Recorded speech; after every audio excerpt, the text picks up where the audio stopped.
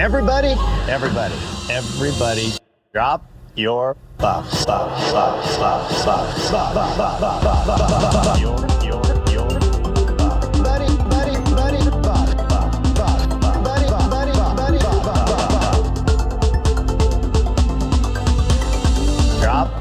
your buffs. Welcome back to Drop Your Buffs. I'm Sean Ross. I'm Evan Ross Katz. And we are talking Survivor 42, Episode 4, Vibe of the Tribe. Evan, what did you think of last night's episode? Solid, enjoyable, entertaining, and I appreciated the social game. We saw a lot of social game. I loved having a reward and an immunity challenge. It felt old school, and I came away from the episode feeling like, despite the fact that we didn't really get a ton of the other tribes, I mean, more so, again, I'm not good at Green and orange. Well, no, but there's one tribe we got more of. The one with orange we got more of. Okay, yes, because we got a little bit of that random Jonathan, not backstory, but sort of backstory. But nonetheless, I still walked away from this episode feeling like I have a sense of who's who amongst everyone, and even some of the smaller moments that happened, like Chanel's face when her team got the immunity challenge, won the immunity challenge. That face alone, I was like, that made the episode for me. It was like so satisfying. So I'm really good episode, but great cast. Yeah, I agree. I think this was a really strong. Well, it was a strong episode. It was solid in that, once again, we had no Shipwheel Island. So yes. I feel like they have calibrated their use of the advantages, because remember this time last season, I think it was episode 3, we had the advantage get an episode. It was where we were just reading paper for an hour. And I think almost every episode, if not every episode, had a Shipwheel Island trip on it. And I think that we've had 2 episodes this season where we haven't gone to Shipwheel Island. And I think that's striking the right balance, because one, it keeps all these excessive advantages out of the game. I mean, they're still in the game, but there's not quite as many to keep track of. And it feels like it matters more when it does happen. The stakes are just a little bit higher because there are less of those advantages going around. But also, like you said, I think that the vote was interesting because it was just kind of an old school way of voting. It was like somebody tried to make a plan and it got blown up, and then blame was shifted around to different people and somebody went home as a result. So I love that. I mean, we did see a shot in the dark played once again. I think we can talk about that as we get to the vote, because that's kind of been an interesting phenomenon this season compared to last season. But all in all, I really liked the way that just all of this played out, and that we're getting to know these people in a real way. Plus, we got some good Jonathan content this episode. Are you coming around to Jonathan at all, Evan? I'm definitely not coming around to Jonathan. I don't have any disdain for Jonathan, but I just feel like he's being given, well, I mean, maybe we'll get to this, but that attempt at a backstory that was like, my dad made us wake up early every day and I don't know, run or whatever, or lift or whatever. Run up a mountain or something. Okay, run up a mountain. And then I was expecting and as a result, I've had to suppress my emotions all my life, or something about masculinity or something. And it's like, it was just I woke up every day and ran up a mountain, and now I'm playing Survivor. And it's like, okay, work. I didn't really understand what we were getting to with that. But also, could they have pointed us at which of the 2 people in that photo was Jonathan? Because they both just looked like athletic young men. Yeah, Jonathan, potentially. Or I agree. It felt like remember in the finale of last season where we got a backstory for Xander, and it was just like, I used to be awkward and then I started working out. Right. It was very that. But even that, which don't get me wrong, that wasn't my favorite story either. But at least that was sort of beginning, middle, end. This was sort of just beginning. Yeah. It was, why is Jonathan strong? Well, it's because his father was running a boot camp. Yeah, and it's like, okay. Okay. And also, I would have loved a little bit more about like this whole like I've wanted to play Survivor since I was 16, and it's sort of like, okay, why? Like what? Like was there? Again, it's like I want to play this game because I love it. It's just not interesting narratively, despite the fact that I bet that that's true. It reminds me of like when I interview actors and it's like I have to, ask them a question about the current project that they're working on. And I'm just like, I don't care, but like, sure, I understand that like you want to plug this thing or talk about this project or blah, blah, blah. And with Jonathan too, it's like, sure. Like at this point, it is a prerequisite that the majority of the people playing Survivor grew up watching this show, loved it, have a player that they emulated, always wanted to play this game, have sacrificed a lot to be here, blah, blah, blah, blah, blah, blah, blah, blah, blah. Like, let's enter that into like the de facto, information that we come into this game knowing. And yet. Yeah, it's a real shame that Survivor is so hell-bent on ignoring all other reality shows, because we have two former reality show contestants in this season. And I think that it genuinely plays into who they are or plays into the game, because Tori was on the reality show Sequester, which I have never seen. But as someone pointed out to me, when the tribe first meets in the very first episode, Swathi knows who Tori is. She goes up to Tori and says, "You're Tori, right?" And Tori goes, "Oh, how did you know that?" And then they just cut away from that scene. And it tells me that Swathi may know Tori from the show Sequester, which apparently she did quite well in and was like a very devious player. So that's kind of important backstory, especially if somebody recognized her. And then with Jonathan was on a show. I cannot remember the name of it, but it was basically like the children's version of Survivor. Do you remember this at all? Probably not, because you weren't deep into the Survivor world. There was kind of two shows that were like Survivor for kids, and he was on one of them when he was like around 16. And I think in his preseason press, he talked about, I did that show because I was like a teenager who just loved Survivor. I really wanted to try it. Obviously, I wasn't old enough to go on Survivor. I did that show, and it just made me want to do the real thing so much more. And I've been trying ever since. And like, while that doesn't really necessarily add anything to his personality, it does tell us, okay, well, why did this person want to play Survivor since they were 16? Well, they played another game just similar to it, not just like it, but similar to it, and have wanted to prove themselves, as an adult and whatever. Like it's sort of like an evolution of that story, but Survivor just can't admit that any show exists beside The Amazing Race or Big Brother. So, which is interesting, because one of the things that The Real Housewives did in 2021 for the first time was really acknowledge the show. And that happened because they did this Real Housewives Ultimate Girls Trip, which is essentially a Real Housewives All-Stars. And they made a part of the show the different women talking about their franchises and talking about the effects of fame and how this has changed them and their families, and discuss the world of housewives. And it enriched the show in so many ways. For instance, you had dialogue about the various housewives talking about Cameo and how much money that they make on Cameo. And I really wish that the show would not only not shy away from it. I actually think they should lean into it. I think it's really fascinating getting into the behind the scenes of people that have been on other shows, people that might know each other, all of those dynamics. I think that they're worth highlighting, like magnifying, because I think it's fun. It's 2022 now. We, rather than have the new element be twists and changes and idols and blah, blah, blah, that can be a sort of production change that I think would be really satisfying. That's not impacting like the gameplay in some way, but more of like a change in sort of the approach to the storytelling. Yeah, it reminds me of, I was a big Laguna Beach and The Hills fan when those were in their original runs. And in the original Laguna Beach, like you get a scene where they sit down to watch Laguna Beach. Or is it Laguna Beach? Maybe it's so. The Only Way is Essex. I can't remember if Laguna Beach acknowledged the show or not. But The Only Way is Essex, which is like the British version of The Hills, sort of, they acknowledge the show. They acknowledge that they're on a show.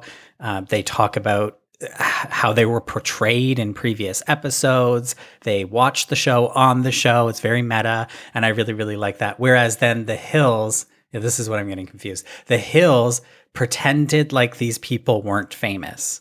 Like they pretended these were normal people living in LA. And as it went on, obviously like Lauren Conrad and Heidi Monta, there's big media things, and they come into the show. Like they impact the relationships in the show, where Spencer's talking about LC in the media, and that becomes a rift between LC and Heidi, but they can never acknowledge that it was in the media because they don't want to acknowledge that they're famous people. I think that with Survivor, they're getting to a place. They're like almost there. Like this episode, we saw Romeo say, cue the montage of Swathi telling everyone that they're her number ones, and they do that. And like I think that that's kind of cute. But I would like to go one step further. I would love to hear people talk about how they might be portrayed. Are they worried about how the audience might react to something that they're doing?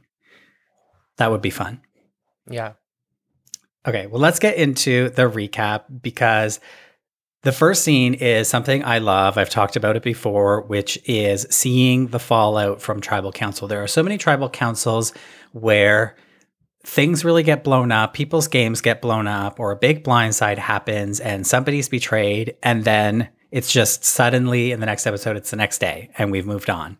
And so I really, really love to see the fallout from tribal council. And here we got a lot of fallout from tribal council, because the Vati tribe comes back from tribal council, and Daniel has had his whole game blown up. I think really flubbed things in the tie vote, where Hai and Daniel had to decide between sending home Jenny or sending home Lydia, or going to Rocks. And obviously Hai got his way, and Daniel sort of showed his whole ass at tribal. And he comes back to camp and says, look, everyone, I don't want to talk about this tonight. Can we talk about it tomorrow? And the entire tribe is like, no. We're talking about this now.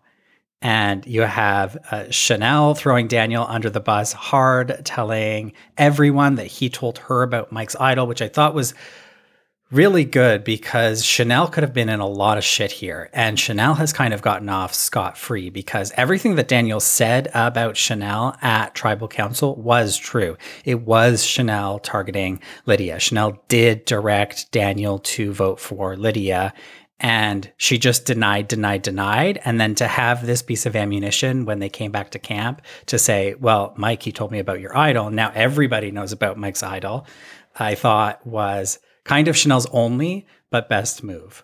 Also, Hai needs to explain himself to Mike because he didn't vote with Mike and Jenny, and they kind of come to an agreement here. I think Mike is wary of Hai, I would guess, but he tells him, like, I'm on board with you and Lydia. So now we have a potential new 3 in the tribe, which puts Daniel and Chanel on the outs, but I don't see Chanel working with Daniel moving forward. So maybe Chanel will just temporarily join Mike, Hai, and Lydia. Maybe they'll just get rid of Daniel next opportunity they have. I can't imagine a situation where Daniel stays after all of this, unless he becomes the Tory of the tribe, where it's just kind of easy to keep him around because they can see right through him at this point.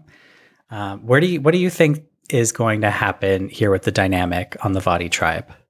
Oh, I think Daniel's definitely going home without question. I feel like in the case of this tribe, it seems like everyone gets along really well. There's that moment later in the immunity challenge between Hai and what's Mike. The older guy's name? Mike. Sorry. My God, I'll know them soon. Between Hai and Mike, when they hug, and he and Mike calls him his brother, and so you see moments like that where you get the sense that like there's just a lot of unity in this tribe, even amongst people that aren't necessarily in alliances. And Daniel just feels like the outlier. He just doesn't feel like he fits in with this tribe. And I have to say, now that Jenny is gone and I lost my winner pick, Chanel, and I don't know if we get a new winner pick. I don't know how that works, but I'm standing Chanel. Was Jenny your winner pick? Yeah. Wow. That's so sad. I know. Okay. Mine was Marianne, I believe. Well, you're doing better than I am. I'm starting to come around to Marianne, I'll say. Let's go to the reward challenge, though. They're playing for 10 fish to be delivered to their camp. And I think this correlates to the reward last season where they got I think his name was Nathan, the local guy, to come show them how to fish and how to live off the land. And I saw a lot of conversation on Twitter about this reward where people were comparing it to last season because the Yasa tribe, the yellow tribe with, Evie and Tiffany and Xander, they won 1 fish.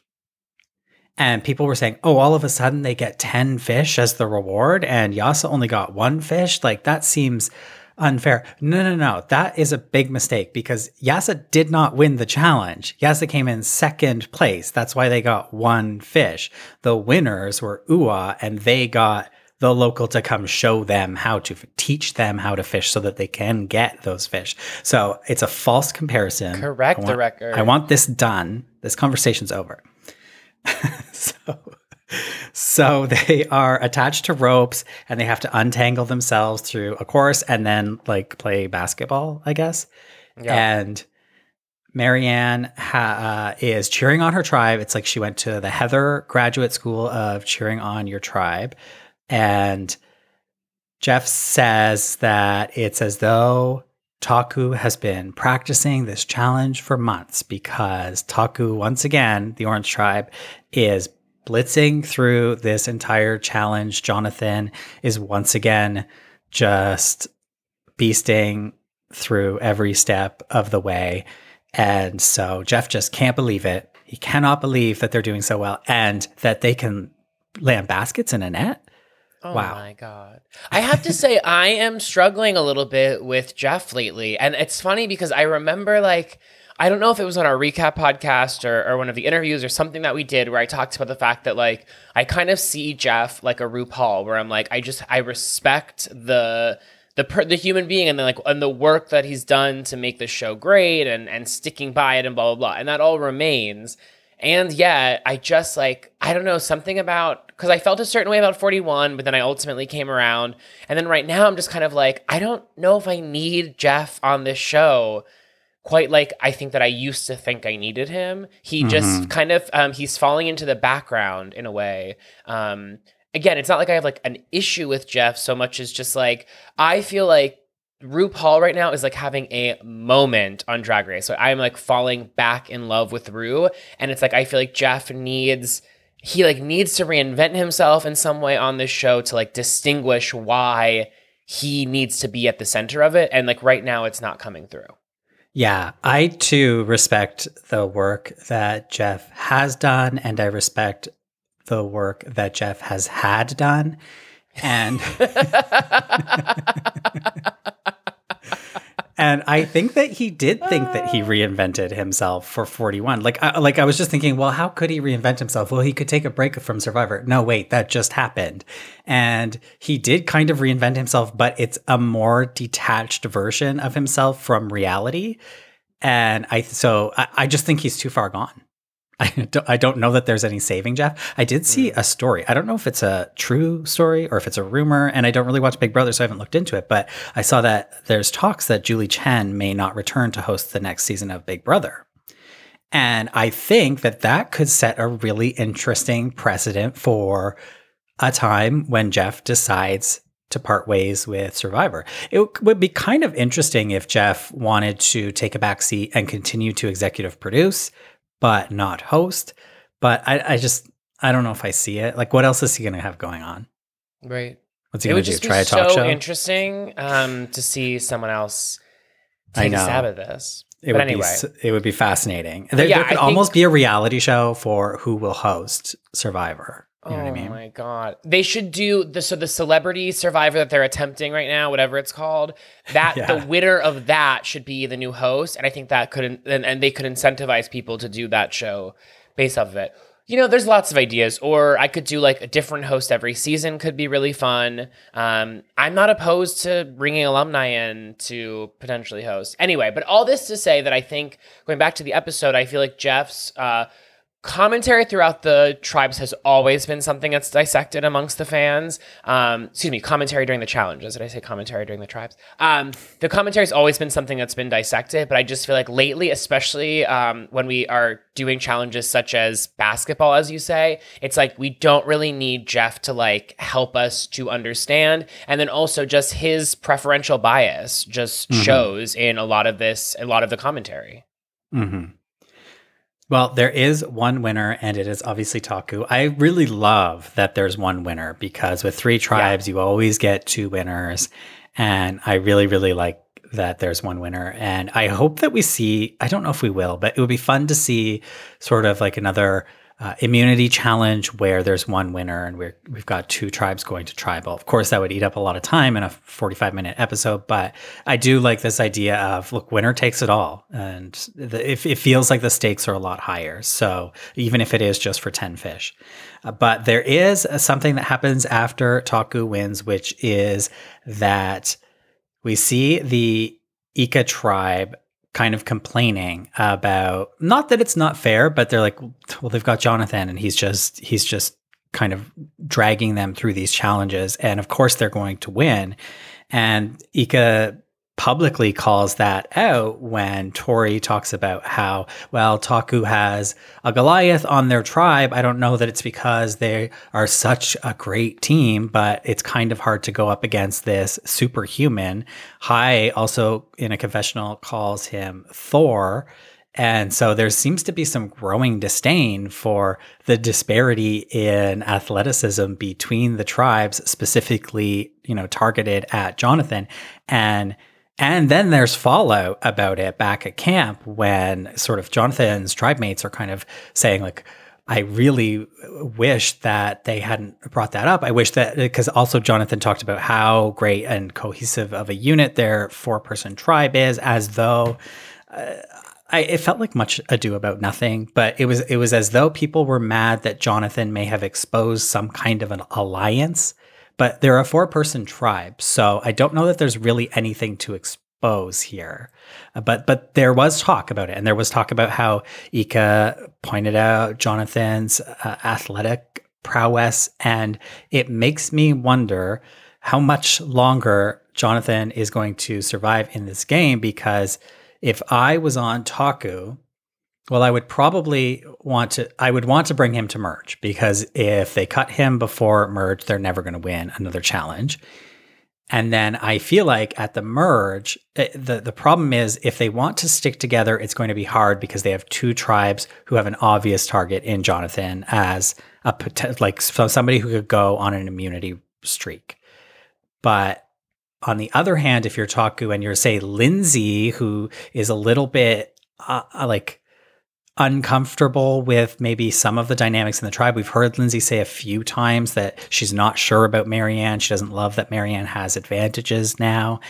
And so if you're Lindsay, well, that's a great opportunity to flip to another tribe and say, I'm willing to vote out my old tribe mate, Jonathan.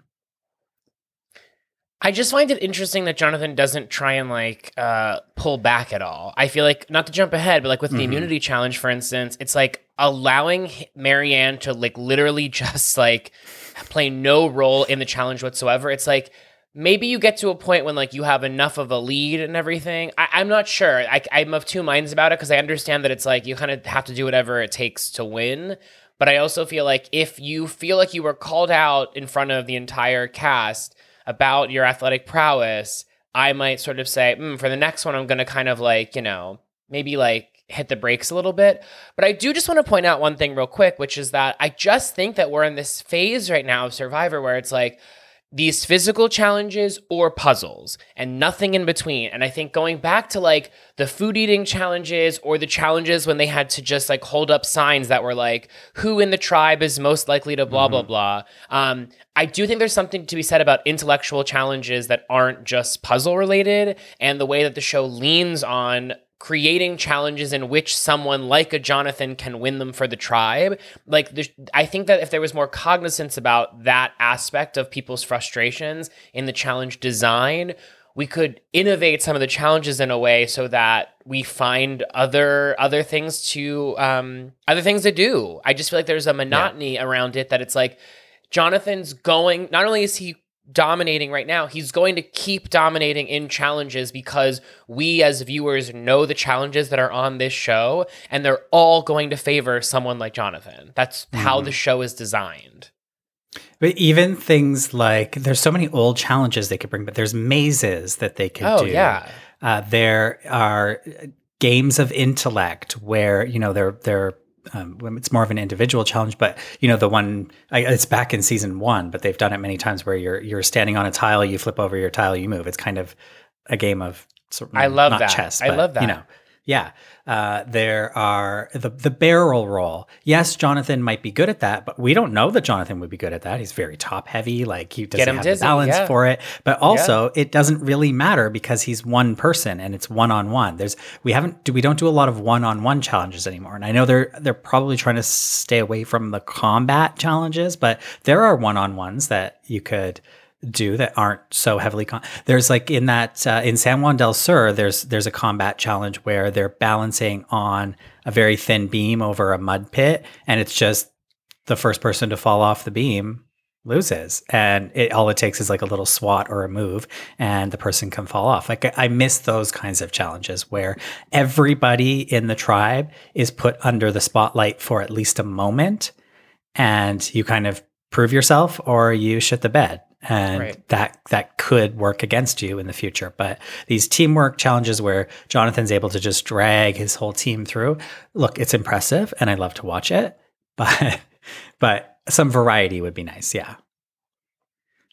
There is one other thing I want to say about this. Jonathan cracking the fish open. Oh God. Wow. Okay. He really broke that fish's back, had me thinking, kept me up at night. Okay. Of all of the men. I know. I was wondering this. Like, I'm like, what is it that we have such a deficit of eye candy in the show these days that I'm like falling for Jonathan? I don't think that's what it is. I think I'm just horny. Horny for Jonathan. Yeah. Oh, that could be if we ever dabble in merch, horny for Jonathan. Although I'd want all of our merch to be like Heather related, but that could be, maybe we add a little Jonathan. Okay. Yes. Well, who would play Heather in the was movie? Asking us about merch. So, hey, should we look into merch? We're going to get no responses. I shouldn't even ask. No, if you want merch. Okay, wait. There's a thing that Legends Only, which is a fabulous podcast, does on their podcast where if they'll ask a question to the audience, then it'll say comment in the, and for us it would be the Instagram page, comment on our Instagram page, and you pick an emoji. So let's do for merch. Let me think. Going in. Let's do, I'm just trying to see the clothing items that we could. Let's comment with, let's do the blue jeans.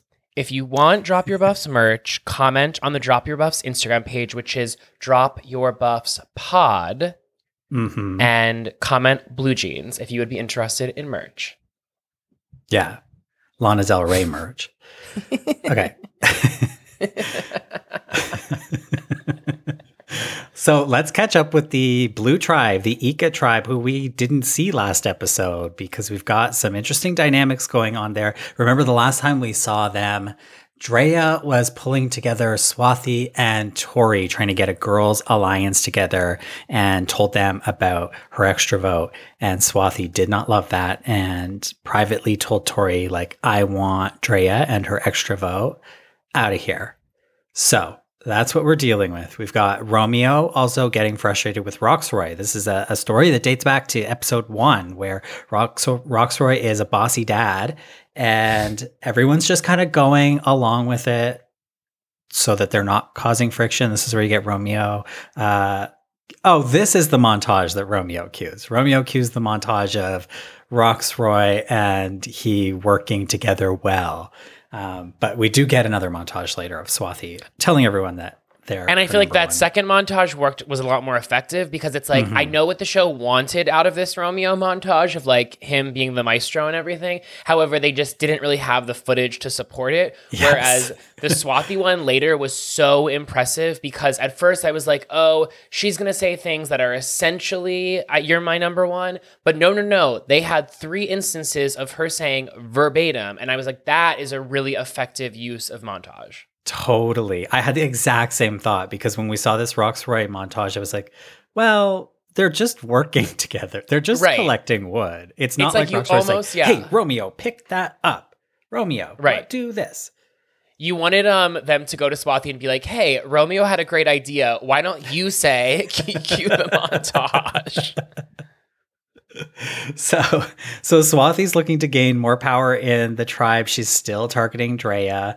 She's talking to Tori about it and trying to decide, well, we need to bring somebody else in. So who are we going to bring in? And Swathi wants to bring Roxroy in. We've seen Swathi work with Roxroy in the past, especially on that first vote.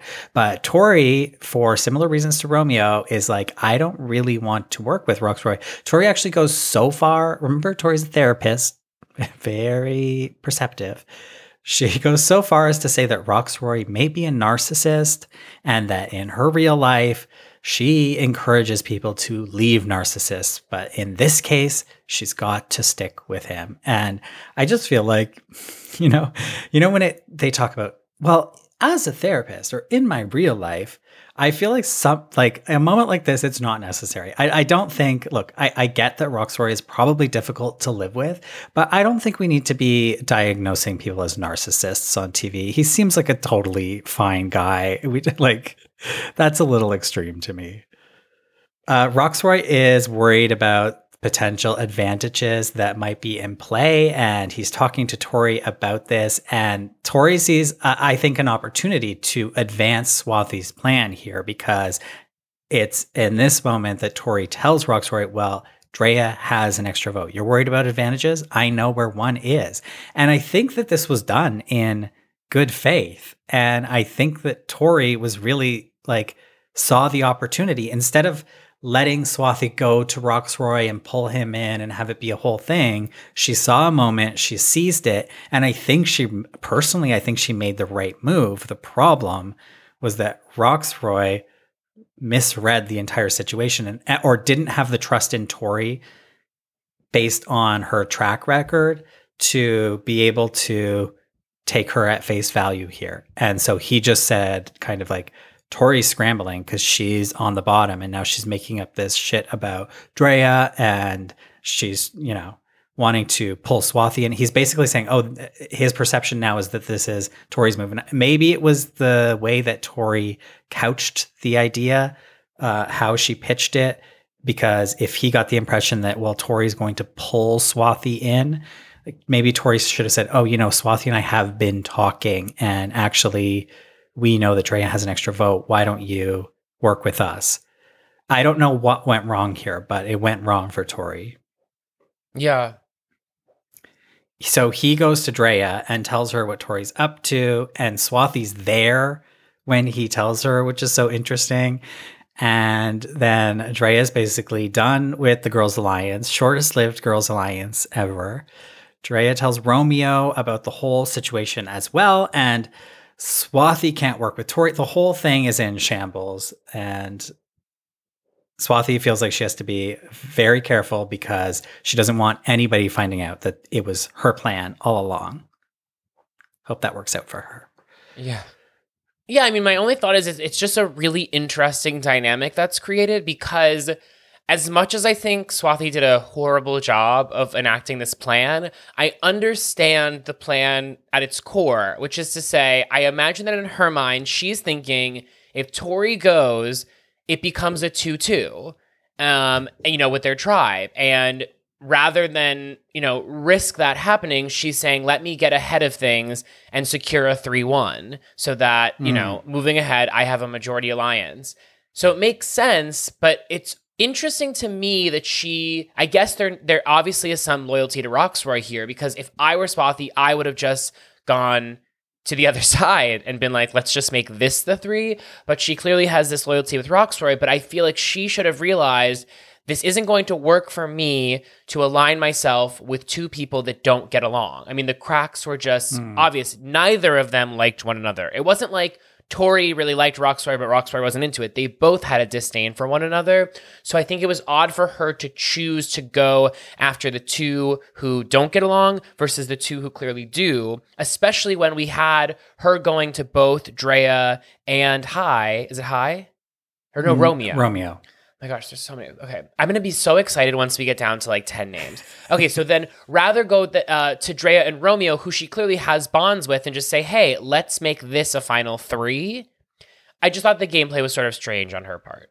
Yeah, I agree. I think she had the right idea in terms of the numbers game, but I don't know that she was playing it right on the social side. I mean, clearly not, because she didn't need to go to everybody and tell them you're my number one. That was not necessary because she had 2 options for a 3.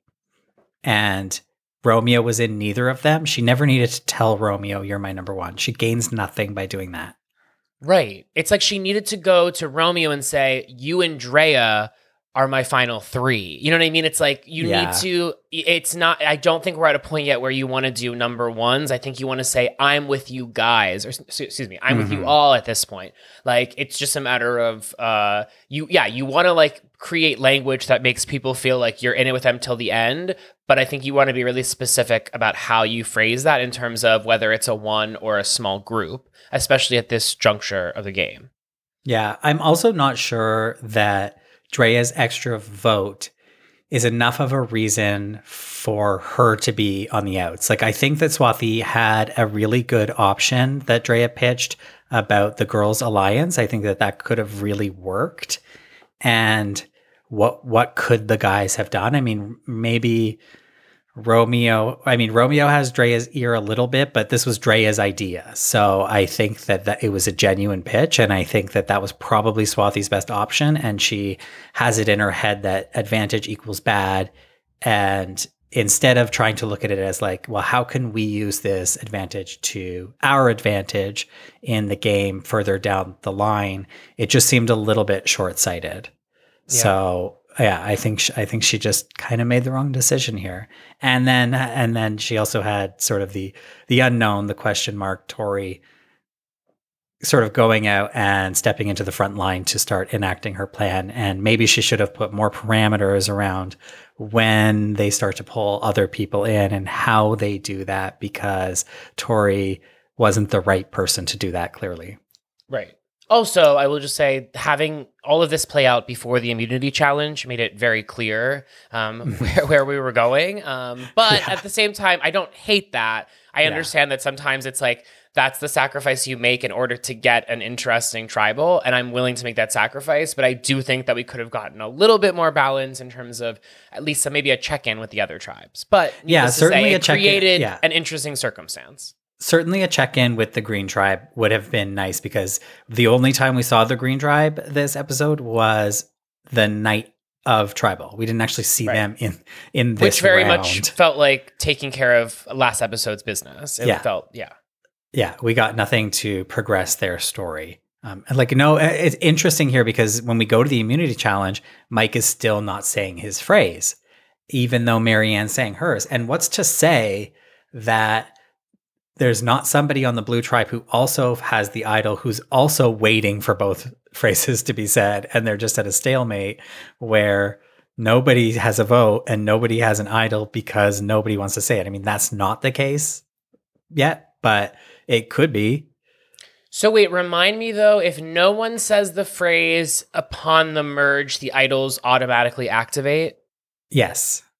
Okay. It's so silly. Okay. But it means you don't have a vote until the merge. Right.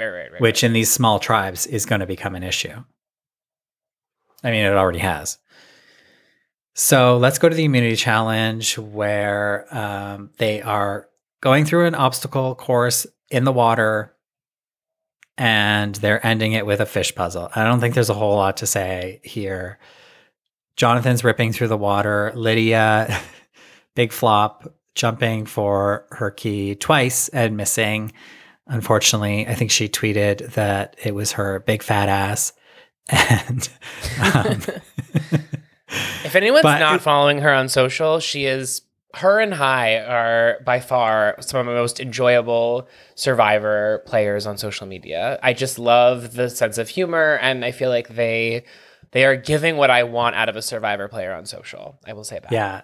It's a real shame that Lydia's a little bit purpled so far this season. I mean, she's had stories around her. Obviously, she was the target of the vote last week, but we haven't really gotten her point of view a whole lot.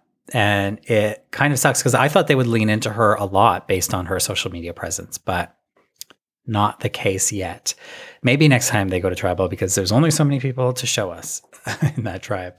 But what was interesting with here was like Lydia jumped twice to get her key, couldn't get it, and so Chanel just jumped for her. I thought that was kind of surprising. Like, once again, going back to why I like a one-on-one challenge, especially in the tribal phase, is that there's a spotlight on somebody. And I think I really like in a challenge where the progression of the challenge hinges on one person in the tribe. Do you know what I mean? Yeah. Like, yeah. Like if they said, Lydia, you have to get this key, no matter how many times you have to try, because Chanel got her key. There's 2 keys to collect. Chanel got hers. Lydia, you have to keep trying until you can finally get it. I like those moments. And so I'm totally aligned with you, except for this particular instance, in that if you notice on both times, Lydia was nowhere close to that key. I know. And I don't think it was a matter of her athletic prowess so much as just her being too short for where the key was. I could be wrong, but my sense was that this challenge was physically impossible for Lydia. And so I guess I would be curious. I mean, we'll never know, but I did get the sense of like just seeing her like lack of making any getting any closer on that second try. I do feel like I agree that I like those challenges as well, but I do think there are instances in which it's just like, if you can't reach it, you can't reach it. I'm reminded of something that happened. There's a challenge on Winners at War in which I think it was Adam couldn't reach something. But this has happened before where it's like, it's just out of reach for certain people. So anyway, yes, but fundamentally I agree that I do like when it's sort of like, we all need to wait on this person, because I also think that those moments give you a lot of character building, not just from the person, but also in the tribe, whether or not they're a cheer you on until you finish kind of tribe mate, or whether or not they're pissed off. You kind of get a lot out of that. Well, it's like, remember, let's talk about Heather, because she had something that she had to do. She had to be able to catch that ball after throwing it in the track, and she physically could not do it. And it was a moment of great inspiration for Jeff, but it's also a moment where the tribe was able to react to her. Sydney was not impressed. Right. Danny was very comforting. Like we get to see, well, where does Lydia fall in this tribe? She was just the target of a vote. Is Mike, who says that he's now aligned with Hai and Lydia, is he going to support her? Or is he going to say, you know what, I'm second guessing this alliance to Hai and Lydia. Maybe I want to go with a Hai and Chanel, or something. Like there may be some fallout from that. And what is the point of challenges if not to have some sort of impact in the game outside of, are you going to tribal? Are you not going to tribal? I think that there's a really, really big opportunity for challenges, which take up a big chunk of the episode to actually have an impact in the social game as well. And it's not saying that it can't happen, because yes, Lydia did sort of like waste a lot of time for them with these 2 attempts. And so that it could still be the result. But it seemed to me they just really wanted 3 tribes making that puzzle at once so that they could get a really close call like they did. So I don't know. It is a small gripe, but okay. Let's get to it. The first tribe to finish, of course, is Taku, as usual. And then it comes down to a very, very close game between Vati and Ika. And Vati ends up winning out in the end. They do come back from behind, despite Lydia not being able to get that key twice. And the blue tribe, Ika, falls apart and they lose, and they're headed to tribal council to the surprise of no one. So let's get to some strategy here, where Roxroy wants Tori out. Tori tells Romeo that Swathi is the one who is scheming, which is true. Tori is telling the truth to Romeo here because I feel like Tori knows that there's a fire under her ass and she's in trouble tonight if she doesn't expose Swathi's game. But that was such a smart move on Tori's part because I think a lot of other players would, and you saw that moment in her where she hesitated right before she responded as far as like, do I tell a lie or do I tell the truth? She ultimately told the truth, and it was a good truth to tell because Tori didn't do anything wrong. Like, her back is up against the wall, as everyone knows, and so she's playing the game of Survivor, right? Which means that, like, sometimes you have to pick an alliance to go with, and I thought it was really smart of her in that moment with Romeo to be like, yes, I'm exposing my game to you. My previous gameplay did not benefit you, but I'm having this conversation with you now in the hope of exposing like those choices that I was thinking about making because I'm willing to realign right now. And part of that realignment is I'm going to be honest with you about the choices that I made in the hope that you understand that my commodity moving forward can be my honesty. Mm-hmm. And there's something to be said about like, yes, loyalty is important and blah, blah, blah. But honesty in a game like this, huge. And I think that's ultimately, that conversation and Tori's ability to convince Romeo of her genuineness is what flipped this vote. Interesting. Well, there's also the scene where Romeo, Drea, and Tori come together and they swap Swathy stories where they're like, she told you that you're her number one because she also told me that. Oh, she also told me that. So it's like a classic case of people getting together, sharing information, and finding the lie. Right. There was just a couple of shots of Drea laughing with Tori that made me think that her exposing the extra vote thing to Roxroy, I don't think was that consequential in the end. Like, I think they either had a chat about it that we didn't see, in which it was sort of like, hey, my back was up against a wall. I had to offer up this information. And ultimately, Roxroy knowing about Drea's extra vote, like, didn't put Drea in any, like, actual danger. To be honest with you, I was surprised that he didn't already know. I thought that the whole tribe knew, but I guess that was not the case. But anyway, this to say that I thought Tori played that really well because there's also a world in which she overplayed that moment with Romeo and Drea and was so eager to, like, expose Swathi that they kind of were like, well, wait a minute. She's just doing this because her back's against the wall. She played it in a way that I felt like she convinced them that she was not doing this because of circumstance, but because she actually was second guessing working with Swathi, even though she didn't really have any option. But I thought she played that really well. I thought it was fascinating that throughout all of this finger pointing between Tori and Swathi, no one ever mentioned Drea's Girls Alliance pitch, which is how this all started. Right. And that would have really exposed Drea to be potentially in trouble with the boys, and particularly Romeo, who we've seen kind of be her number one ally when it comes down to voting.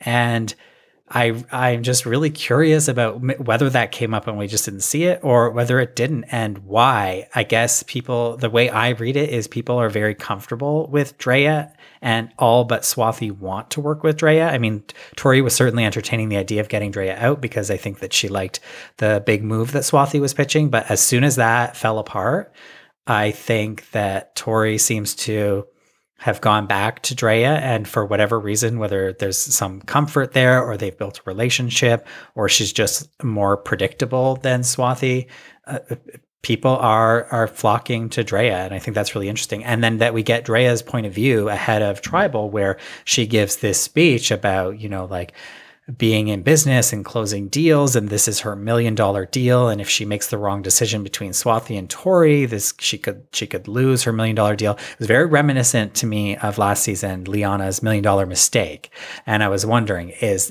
this going to turn out to be? Is this going to be the $1 million deal or the $1 million mistake? And I think it's going to be fascinating to watch play out. Because I don't know what the right answer was here. I think that she did do the right thing. I think that sending Swathi home was the right move because although Tori is messy, I don't think that she's unpredictable. Right. I also just think from the television show perspective, I'm just grateful to have more of Tori. I think she's a really interesting character. And I mean, to Swathi's credit, we got a lot out of her in those 4 episodes where she had a fully developed arc on the show. And I like that she was neither hero nor villain. It was sort of like Swathi was like young and made some, you know, quick and maybe like thoughtless moves, but I also understood her logic in those moves, which I think is my favorite kind of depiction of a player, where it's like they're not necessarily doing what I think is best for their game, but I'm clear on why they think the moves they're making are best for them. So Yeah. I thought this, again, going back to sort of like the good episode, great cast, it's like I really felt like I had a sense, minus Roxroy a little bit, but even still, I still think he's, you know, a valuable member of this team, but I really understood all of the perspectives, and it really felt like, to what you're saying about Drea, and like, could it go this way or that way being the $1 million decision? I really felt the weight of that. Like, this is a pivotal moment in multiple people's gameplay, that this vote will affect the game for them moving forward. That was like very clear. Yeah. And I really liked the way that this tribal played out, where it sort of becomes this Swathi versus Tori thing, where Swathi is basically saying, well, Tori has this big scheming idea to take out Drea, and then it's Tori saying, no, that's your idea. I just really like the butting of heads, and that people there have to decide how this is who they believe and how this is gonna play out. And in the end, they believed the person who was telling the truth, even if that person does come with some of their own issues. And I thought that Tori was fascinating to watch. It was almost like a different person. I mean, she looked different. Her hair was different. And I just thought that her public speaking skills, her tribal council persuasion skills, I thought were very good. Like, I thought she came off really, really, really well in this tribal. Yeah, I feel like there's a side of Tori with her social game that we're not seeing, because again, I get the sense that like her and Romeo and Drea have some good, like, are able to have some good times hanging out, not talking about the game. That's just like the sense I get, that there's like a Tori, the non-survivor game player, that people already are connecting with, and I think would bode well for her at the merge.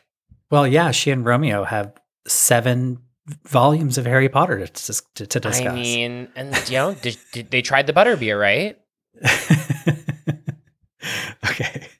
Okay, so time to vote. Once again, the target of the vote plays their shot in the dark. Swathi played her shot in the dark. I really thought that she was going to be safe. How long is this going to go on for? God. Before either people just stop trying to play? What I don't understand is it's a 1 in 6 shot, but I guess it's a 1 in 6 shot every time. I would love if for each tribe, once a shot is played, the scroll does not go back into the urn. Right. Did we talk about this already? I think we did. Yeah. Where the further you get into the game and the more shots have been played, the better chance you have to pull a safety scroll. And then you have to keep track in your mind of, who's pulled what's still in the urn, and then what your chances are vis-a-vis what the risk reward could be if you play your shot.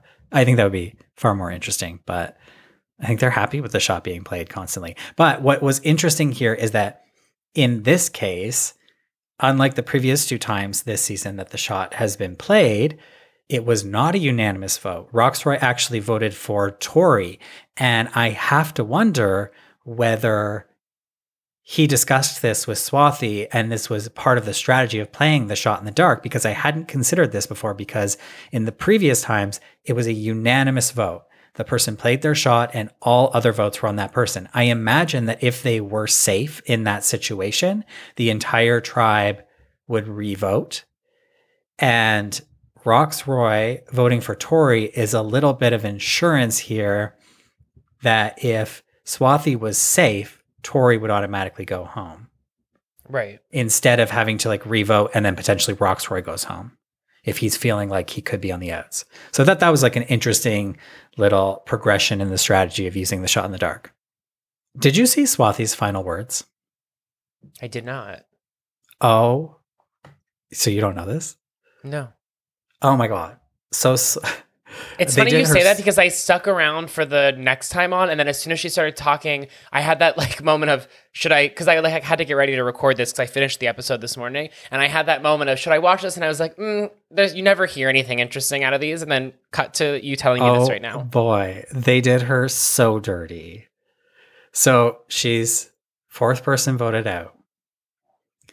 She says in her final words, well, Boston Rob was the fourth person voted out of his first season, so maybe you'll see me come back and win All Stars.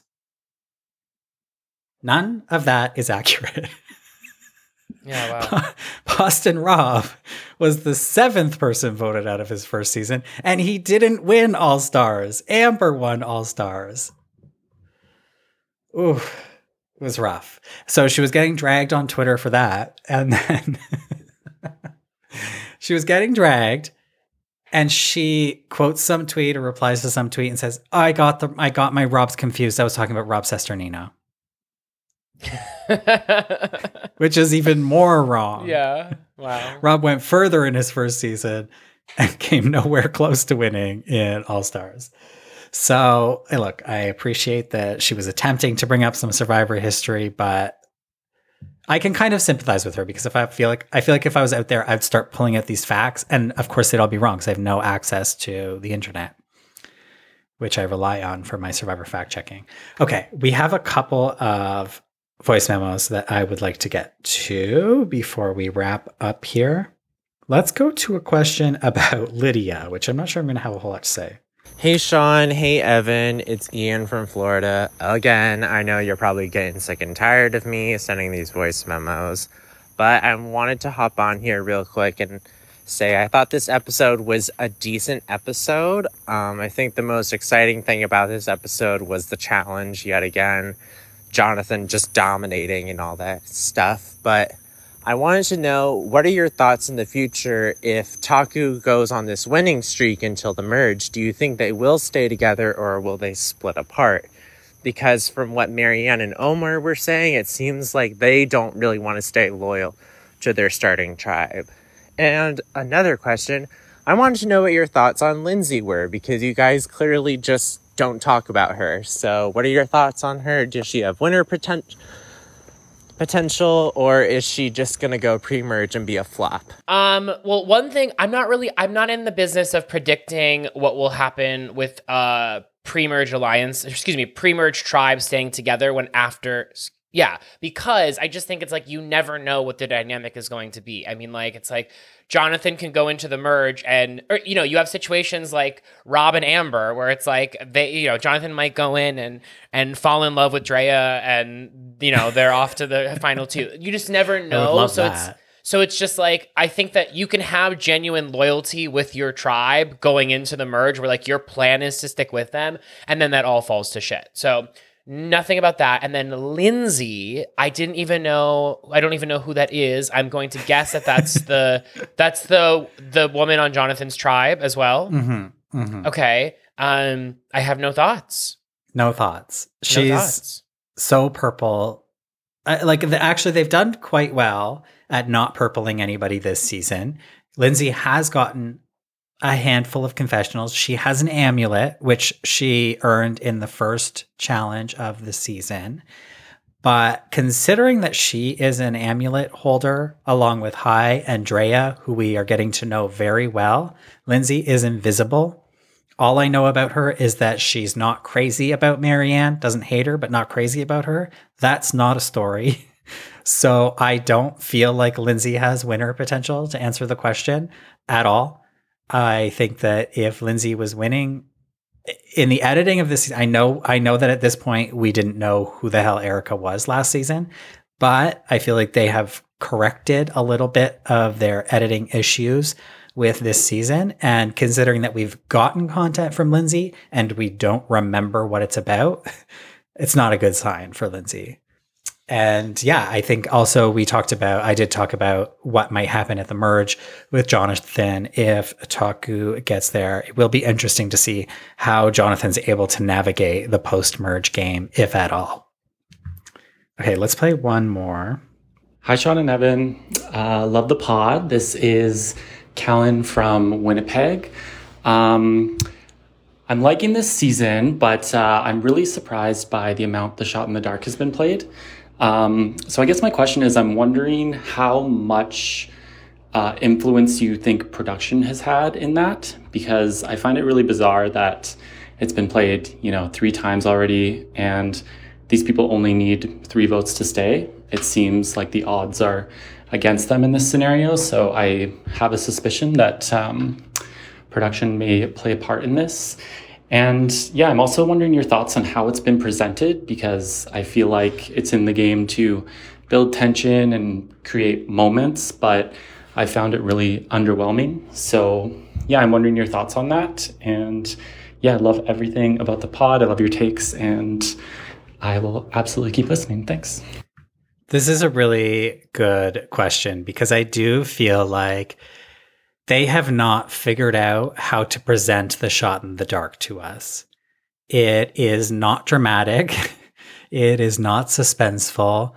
The change that they've made from the player opening their scroll to Jeff opening their scroll, I actually don't like that change. I kind of preferred reading the player's face as they read the scroll. It feels like a desperate move. It has to be a very desperate move to play your shot. And to see that literally unfold in front of their eyes is more dramatic for me than Jeff just turning around a piece of paper. Both, though, I think could be improved upon. Like, if the shot in the dark is a die, and so maybe if there was some aspect of rolling the die instead of pulling a scroll out of an urn, that could be a little bit more dramatic. If they've got like the camera set up at Tribal and they do it in front of everybody, it's a little hokey, but like there could be something there or they get those, that big pair of dice they have on The Price is Right, and they roll them. They could have that at Tribal Council. I don't know what the answer is, but yeah, I definitely think that it could be improved upon. And I absolutely 100% think that production is influencing the use of The Shot in the Dark.